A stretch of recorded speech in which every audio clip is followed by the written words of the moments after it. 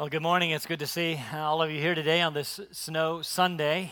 A couple of things to say about that. First of all, yesterday, while you were busy, maybe plowing your driveway or your walks, there was a crew of people here plowing our parking lots here and our walks so that we could get in this morning. And then this morning, when you were drinking coffee, they were back at about 6:30 this morning, again, clearing the way so that we could walk in. So would you just show your appreciation by giving them a hand for that? I'm so thankful. Second thing I would say about the snow is this. Yesterday, I was bemoaning the fact that today was going to be a snow Sunday and bemoaning that to my wife, who is actually a better theologian than I because she actually believes her theology.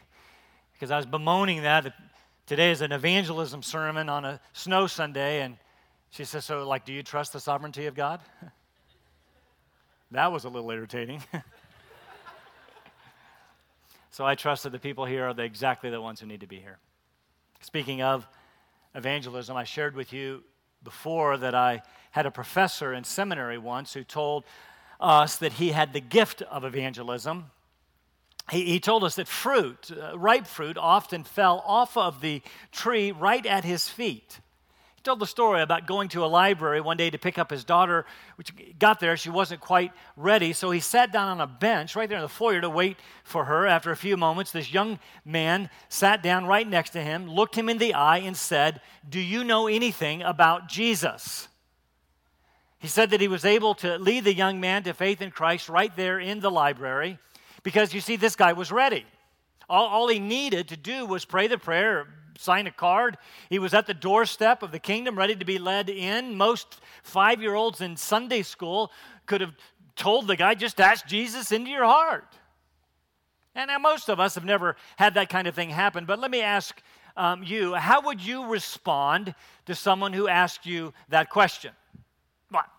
That's easy. You say, I've had evangelism explosion. I grew up Baptist. I know the Romans Road. I've been to Cru. I'd pull out the 4 spiritual laws and take them right to the back of the book. Skip the rest. He's ripe. He's ready. Pray the prayer. Say the right words. Notch the belt. Move on. If you have ever had a course on personal evangelism, you would recognize that this person is a primetime candidate for conversion, salvation. Last thing that you would do in that conversation is to put up any obstacles.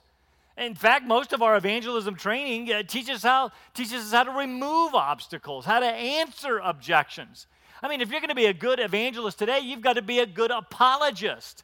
You've got to answer all of the questions, remove anything that stands in the way of people committing their lives to Jesus. And by all means, don't add to the obstacles, don't add to the confusion, don't add to the clutter. Don't get sidetracked. Stay with the gospel, right? And then we read our text this morning, and it might just blow everything that we've ever heard right out of the water. Look at it with me. Mark chapter 10, verses 17 and following say this. And he, Jesus, was setting out on a journey. A man ran up to him and knelt before him and asked him, "Good teacher, what shall I do to inherit eternal life?" Do you know anything about Jesus? And about that time, the disciples start humming "Just As I Am" in the background, and Jesus said, every head bowed and every eye closed, and we're ready to go. And that's not what happened. And Jesus said to him, "Why do you call me good? No one is good except God alone. You know the commandment." What? Well, that's law, Jesus. Don't murder, don't commit adultery, don't steal, don't bear false witness, don't defraud, honor your father and mother. And the young man said to him, "Teacher, I'm in good shape. I've kept all those things from my youth up." And looking at him, Jesus felt a love for him and said to him, "One thing you lack. Go and sell all you possess and give to the poor, and you will have treasure in heaven where it really counts. And then come and follow me." What in the world are you doing, Jesus? See, at these words, the man was saddened, and he went away grieving, for he was one who owned much property. What is going on here? Jesus just had a just let a primetime candidate walk away. Mark Valentine would have kicked Jesus out of crew. This rich man, Luke gives us the additional detail that he was a ruler. Matthew says he was young. This rich young ruler comes to Jesus and he wants to be saved, right? He comes up and sits down next to Jesus and looks him in the eye. Actually, he does better than that. He bows in his presence and says, "Do you know anything about eternal life?" Are you kidding? I am the way and the truth and the life, buddy. You've come to the right place, pal. Believe on the Lord Jesus. That's me, by the way, and you will be saved. You read him a few assurance verses. The angels in heaven are rejoicing. Close the deal, you're done. To get people to this point where this guy was in verse 17 is the goal of our evangelistic efforts. I mean, we long to hear these kinds of words. I mean, if we can get them to this point, all that's left is to close the deal. I mean, we think of like Philip and the Ethiopian eunuch. What is to prevent me from being baptized? That means from believing in Christ. Why, nothing, pal. Let's go get wet. No obstacles. You're open. You're ready. Let's do it. Stop the chariot. Let's go. We think of Paul and the Philippian jailer the jailer who comes into the cell where Paul and Silas fell on his knees, and just like this guy falls on his knees and says, "What must I do to be saved? Do you know anything about Jesus? Are you kidding me? Believe on the Lord Jesus." That's all there is to it. That's what Paul said. Frankly, that's what I would have said. I suppose some of you would have too. But that is not what happens. By the time we get to the end of the conversation in verse 22, this man who came to be saved walks away lost. What is going on? I don't get this. Let me tell you something else that might bug you. This guy is exactly the kind of guy most of us would want in our churches. What do I mean? Well, this guy was a real catch. I mean, he was as good as any athlete or celebrity today.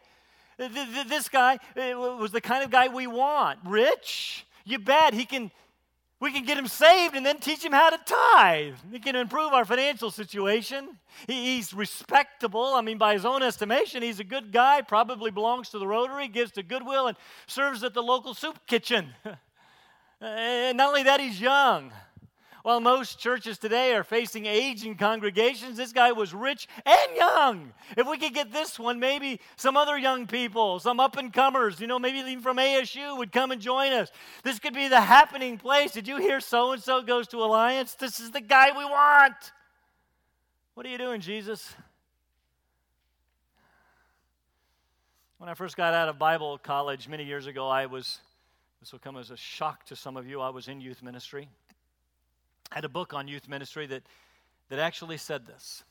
It said, go after the popular guys and girls at the high school, kind of like this guy. Target them. If you can get them to come, then the losers will come too. Oh, it didn't say it in exactly those words, but that was the point. Anyone can get losers. Go after the popular ones, and then everyone else will come too. That's the way Jesus did it, right? I mean, he went right after the winners of society. He skipped the losers, like, tax collectors and prostitutes and lepers and pagans and run-of-the-mill sinners. I mean, this guy, he's a winner. This was an opportunity for Jesus to raise his batting average. Please, by all means, come to our church. Not only that, he's religious. How do I know that? He's a ruler. That means he's a synagogue ruler. He's already religious. He's already kind of righteous. He just needs a little Jesus. Anybody here want to live forever? Say, I do. I do. You're in. Raise your hand, walk the aisle, say the prayer, sign the card, join our group. You'll fit in real well. You're our kind of people. You ever do that? You ever look at people and say, I think they would make a good Christian because they're like us. Really?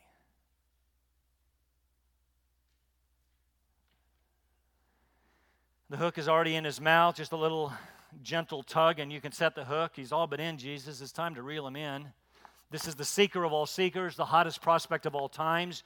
Jesus, what in the world are you doing? Don't you know anything about evangelism? And Jesus flunks Evangelism 101. The fact of the matter is, most of us, if we'd been approached by this rich young ruler, we would have closed the deal. I would have.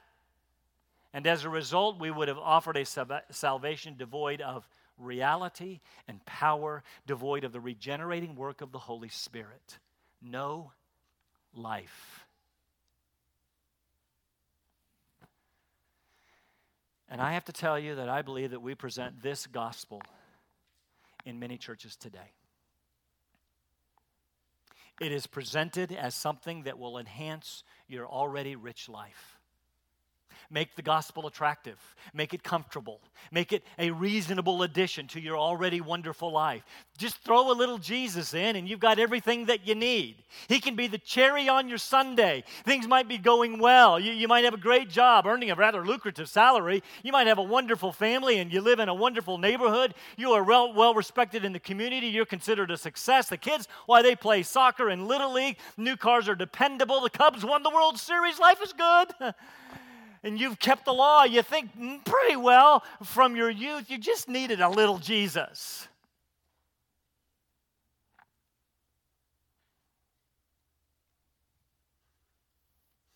And if you added a little Jesus, you don't have any of him.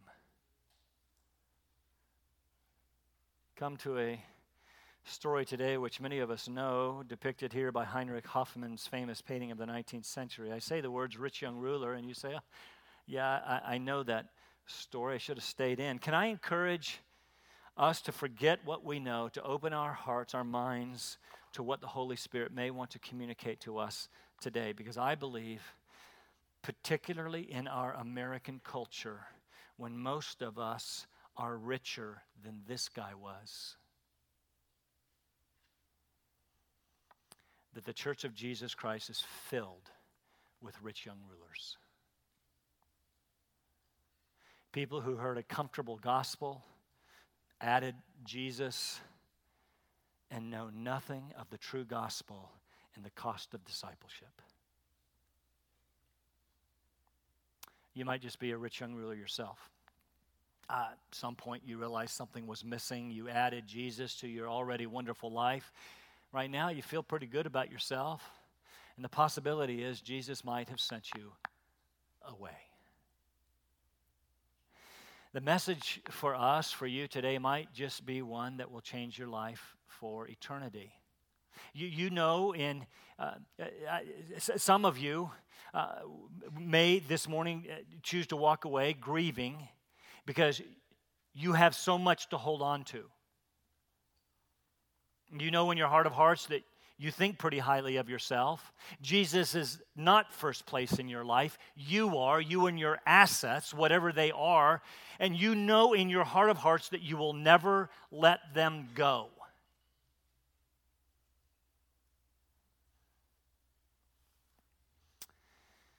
Then go on. That's what Jesus said. Others of you, I want to pry from your fingers the things that keep you from Christ and that keep you from eternal life. Because it is not by might, it is not by power, it is not by anything that we cling to, anything that we bring that ushers us into the kingdom of God. It is only by His Spirit. Some of you need a regenerating work of the Holy Spirit in your life. Remember, I suggested that a 5-year-old in Sunday school could have answered this guy's question that day. Just ask Jesus into your heart. I'm going to suggest that that's exactly what Jesus does here. Just let me sit on the throne of your heart. But this rich young ruler had something else in his heart. Some of you have something else in your heart that leaves no room for Jesus. I want you to understand something, a very critical principle this morning. Jesus will be all, or He will not be at all.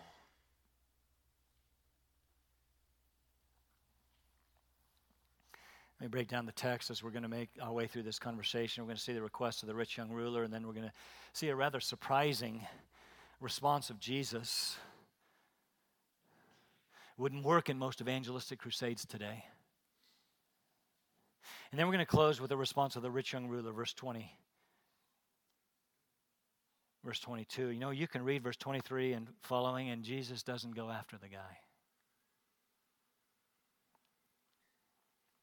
I want to be clear. I'm not sure the gospel many churches preach is the gospel. You can have Jesus and everything else too. Some of them even preach that, and you know I harp on it all the time. You can have Jesus, and He'll even make you rich. I want you to understand that the true gospel will endure no competitors. Let me say that again. The true gospel will endure no competitors. The true gospel wants everything that you have.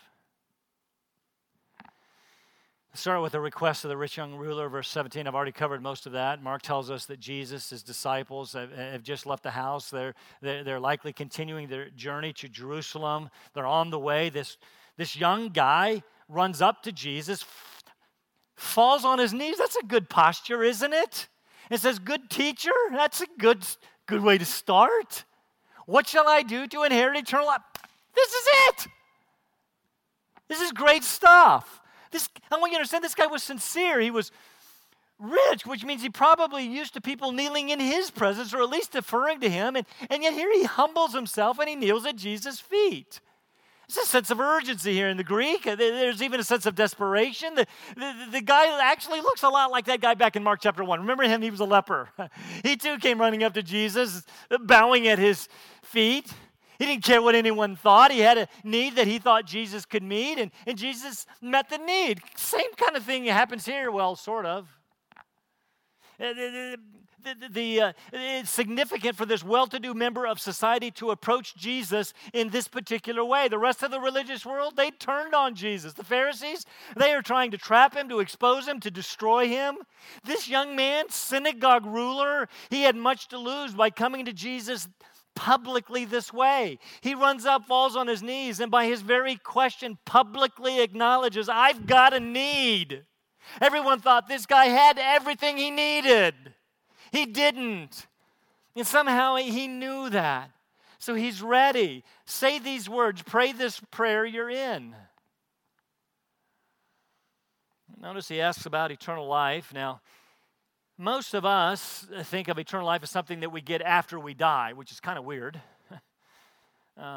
There's a sense in which that's true if you're only thinking of quantity of life. But for the Jewish mind, and in fact the Scriptures speak of eternal life as a quality of life, the quality of being in relationship with God, of being alive to Him and being alive to spiritual things, of realizing, listen, this is important, of realizing that there is more to life than what I can amass, what I can own, what I can acquire, and what I can attain.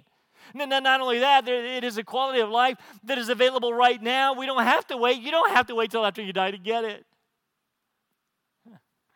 Why is that important? This man runs up to Jesus, rich young ruler. This one who seems to have everything going for him. And he knows that something's missing. I've got my life all together, but there's a certain emptiness to it. There's something that all my success, all my riches, all my power, notoriety, popularity, all my prominence and influence will not fill. There's a hole. I am dead to God. What is it, Jesus? What must I do to inherit eternal life? Right now. Despite all of my efforts, been pretty good. Something's wrong. There's no fullness of life. I need life. So tell me, Jesus, what do I need to do? Whatever it is, I'll do it. Which again is perhaps exactly how some of you feel right now. All of my life, you say, I've walked the straight and narrow. I've actually kind of been a good kid. I've done things right from my youth, genuinely. I mean, if this was your son or daughter, you'd be proud of this guy, and maybe you think they'd be proud of you.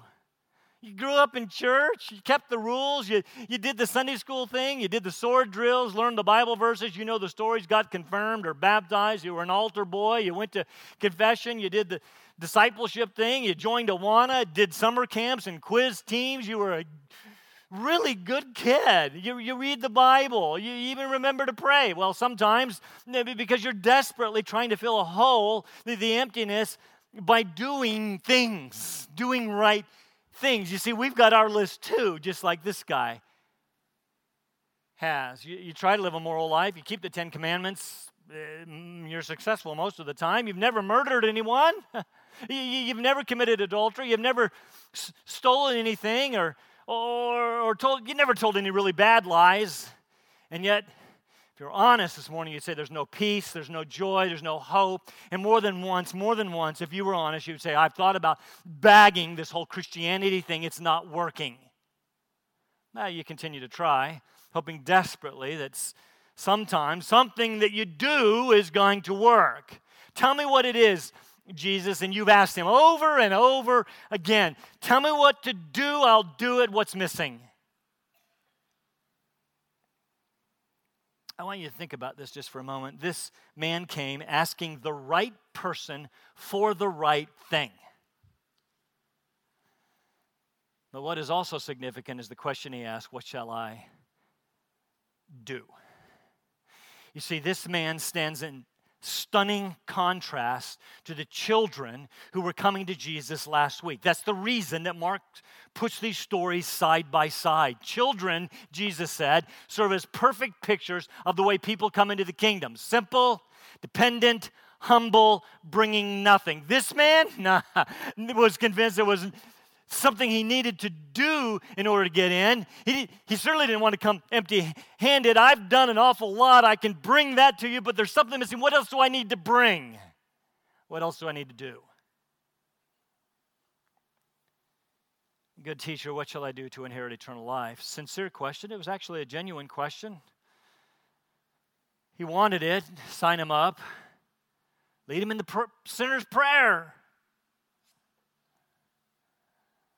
This brings us to Jesus' response, startling response in verses 18 to 21. Counters with a rather puzzling question. Why do you call me good? No one is good but God alone. What? This has caused tons of problems through the centuries, some suggesting that Jesus here says, I'm not good, I'm not God. That is not it at all. Rather, most agree that Jesus is trying to get this man to take his focus off of himself and his own self-righteousness and on God and his perfect righteousness, his standards. Listen, Jesus says, there is only one good, and that's God. It's not you. You want to talk about doing good? There's only one. Be that good, he's saying. There's only one good, and it's not you, Harry. Go away and be good, then come back. I'll rewrite the verse. There's two good, you and Harry. Jesus says, you want to know what good thing you need to do? You want to come alive to God? Basically what he said, I think Jesus says is this: go do more of what you're doing that isn't working. You're thinking about this all wrong. Go keep the law. Keep the commandments. Do that. Has that been working for you? Has it been working for you, trying to be good? At first glance, it may be confusing. Wait a minute, whatever happened to salvation by grace through faith? Whatever happened to the four spiritual laws? Whatever happened to the bridge diagram? Whatever happened to asking Jesus into your heart? Is Jesus here teaching that salvation could be worked for and earned through the law? That a person could be justified, that is declared righteous by keeping the commandments? Of course not. He understands that this man, like many of us, have a problem. And it was this: his understanding of righteousness and how you got it is all messed up. This man saw righteousness as something he could do for himself. There's something he could do that would make himself pleasing to God, that would earn grace, that would make himself okay before God. He failed to understand that no matter how good he was, no matter how many church rules he obeyed, synagogue rules he obeyed, his heart was still black, and he needed a new heart. It wasn't a matter of what he could do for God. He could never do enough. It was a matter of what God could do for him. He didn't get that. He needed to understand that he was spiritually dead. Nothing he could do would earn him grace. He needed to stop looking on the outside and start looking within, and maybe figure out that his heart was desperately and deceitfully wicked. He needed a new heart.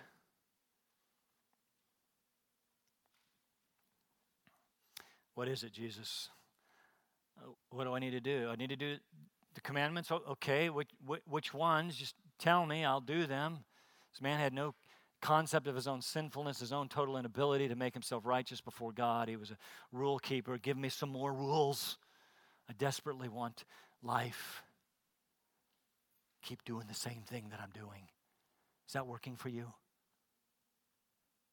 This church thing, is that working for you?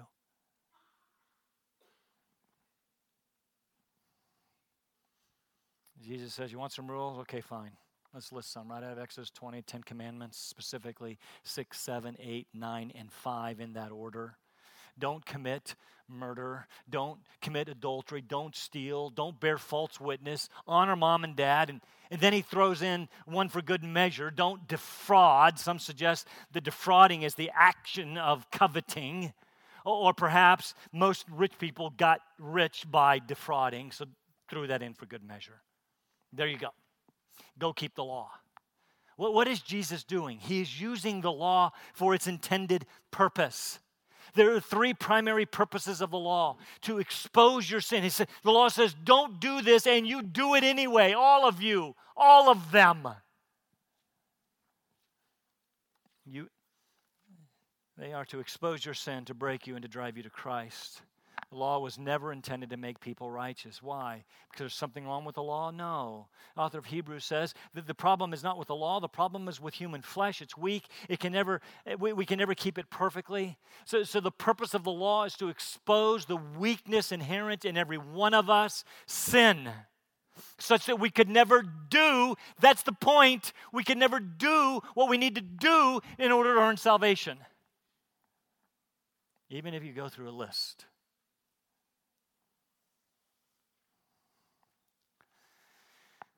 We are guilty before God. We can't keep His standard of righteousness, and as a result, the law drives us to Christ as our only hope. This is what Jesus is trying to do here, using the law to break this man in his pride, his vain self-attempts to justify himself. The man's response, all these things I've kept from my youth. All my life I have kept these laws. What am I still lacking? This man, like pretty much everyone else, had a Pharisaical external understanding of the law. He had made it a matter of external compliance. He kept a list in his mind, and as Jesus listed the laws, he checked them off. Don't murder anyone. Check. Never done that. Don't commit adultery. Check. Never done that. Don't steal or bear false witness. Check. Check. Never done those either. Honor your parents. Okay, not bad. Jesus, I passed the test. What's still lacking? Come on, I know the written rules. I've got them all. What's the secret? What insight? What would you have me do? You see, there was this prevailing thought that there was something special beyond the law. The law was not giving, you see, the inner peace that they were looking for. Even if they imagined themselves keeping it, peace was still absent. There must be something else. There was something else. They just didn't realize it was something they could not do. Now, Jesus at this point could have taken this guy back to Matthew chapter 5. Remember that first sermon that he preached?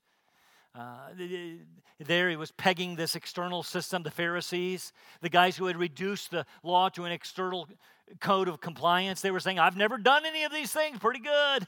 And Jesus took the law and drove it home to the heart where it always belonged. You've heard it said, don't commit murder, that's good. But let me take it to the heart where it belongs. I say don't even hate someone because it is the attitude of hatred that produces murder. If you hate somebody, guilty. If you're angry with someone, guilty.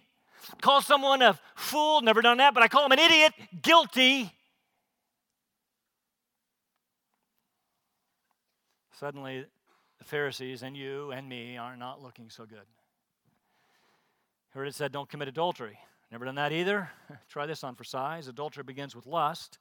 He drives it home to the heart where it belongs. Any man who has ever looked at a woman with lust has committed adultery with her already in his heart. Still feeling good about yourselves?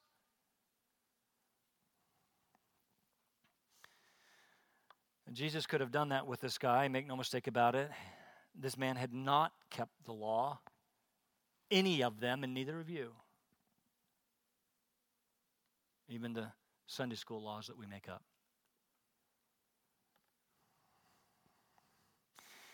But this time Jesus took a different approach. Notice Mark says, looking at him, Jesus felt a love for him. Despite this man's false self-image, despite his vain attempts at self-justification, Jesus loved him just like he loves you in the midst of your misery. Of course, this man had not kept the commandments, but in love, Jesus goes right to the heart of the matter. He says, okay, fine. You're feeling pretty good about your external compliance. Fine. You've kept the law? Okay. Not all of them. There's something you're missing. Go. Sell all your possessions. Give everything you have to the poor. Then you will have treasure in heaven where it really matters. Then come and follow me. And that's the emphasis in that verse, following Jesus. This young man had no idea what true righteousness was all about. He had no idea that true righteousness is not found in doing certain things and keeping a list and checking it twice. True righteousness, Jesus said, comes in relationship. It comes in giving everything up to follow him. The man who found the pearl of great price sold everything in order to acquire the pearl. The man who found the treasure in the field with great joy sold everything that he had to acquire the field. The point is, Jesus is worth everything that you've got, and if you're not willing to give it all up for him, the kingdom is not for you. So you're kind of stretching it here just a little bit. Are you telling me, you just said earlier that we're richer than like everybody on the planet. You think that Jesus wants me to sell everything that I have? Maybe. If it's more important to you than he is.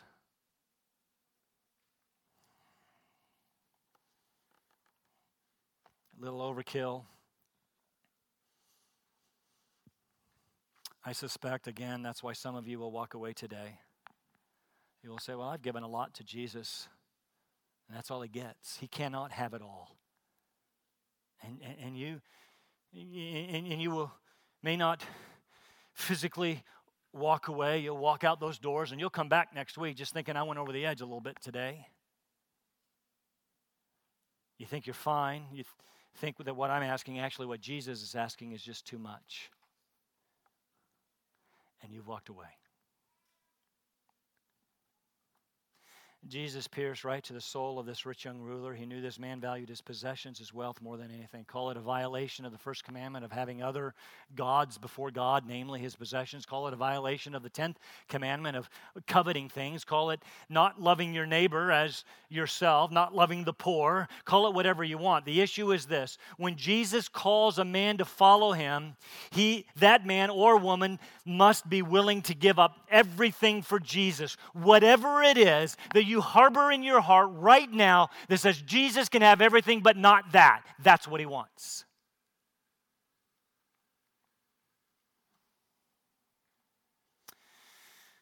Because there is to be no adding Jesus to the mix. There is to be no including Jesus in your already wonderful life. You do not have a wonderful life if you do not have Jesus. You are terribly deceived. You do not know that you are wretched and miserable and poor. You must come to the end of yourself and realize that nothing else will do. You willingly give it all up for him because he is your only hope. And this man, point 3, walked away saddened. The word is actually shocked. What? Are you, just like some of you were sitting, what? You're asking too much. Grieving because he owned much property. Matthew says he had many possessions. Brings us to our conclusion. The concern that I have for the church of Jesus Christ today, particularly in this country, is that many, and maybe even some of you, came and asked, what should I do to inherit eternal life? And someone, well-meaning, told you, well, just throw a little Jesus in. You don't really have to change anything. You can keep everything kind of just the way it is. After all, you've got a rather wonderful life. Sure, maybe you've got a few sins that need to go, some failures. After all, that's what Jesus came for. And so you walked an aisle and you prayed a prayer and you signed a card. Anybody here want to live forever? You said, I do. And despite everything you did, there's still an emptiness inside, a sense of gnawing that you've never quite been able to figure out. I want to say to you this morning that it is possible that Jesus sent you away. So he wouldn't do it. He just did.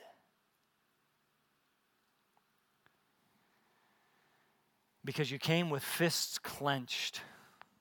Because you came saying there are things that I will never give up to Jesus.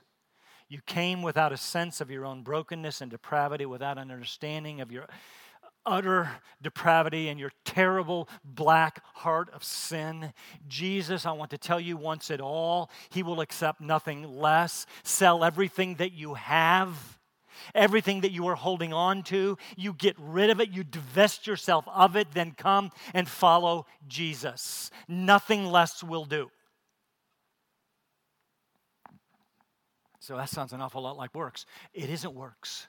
It's giving up anything that you bring to the table that thinks that you can buy it or that you can earn it. Blessed, you see, are those who come broken, mourning, hungry, thirsty, empty-handed, realizing they have nothing, they are worth nothing. They have nothing to offer, who realize that Jesus is their only hope. The good news of the gospel is that Jesus gave everything for you, and now he wants everything you've got. And perhaps he's calling you right now to give it all up, once and for all, to him. Let's stand for prayer.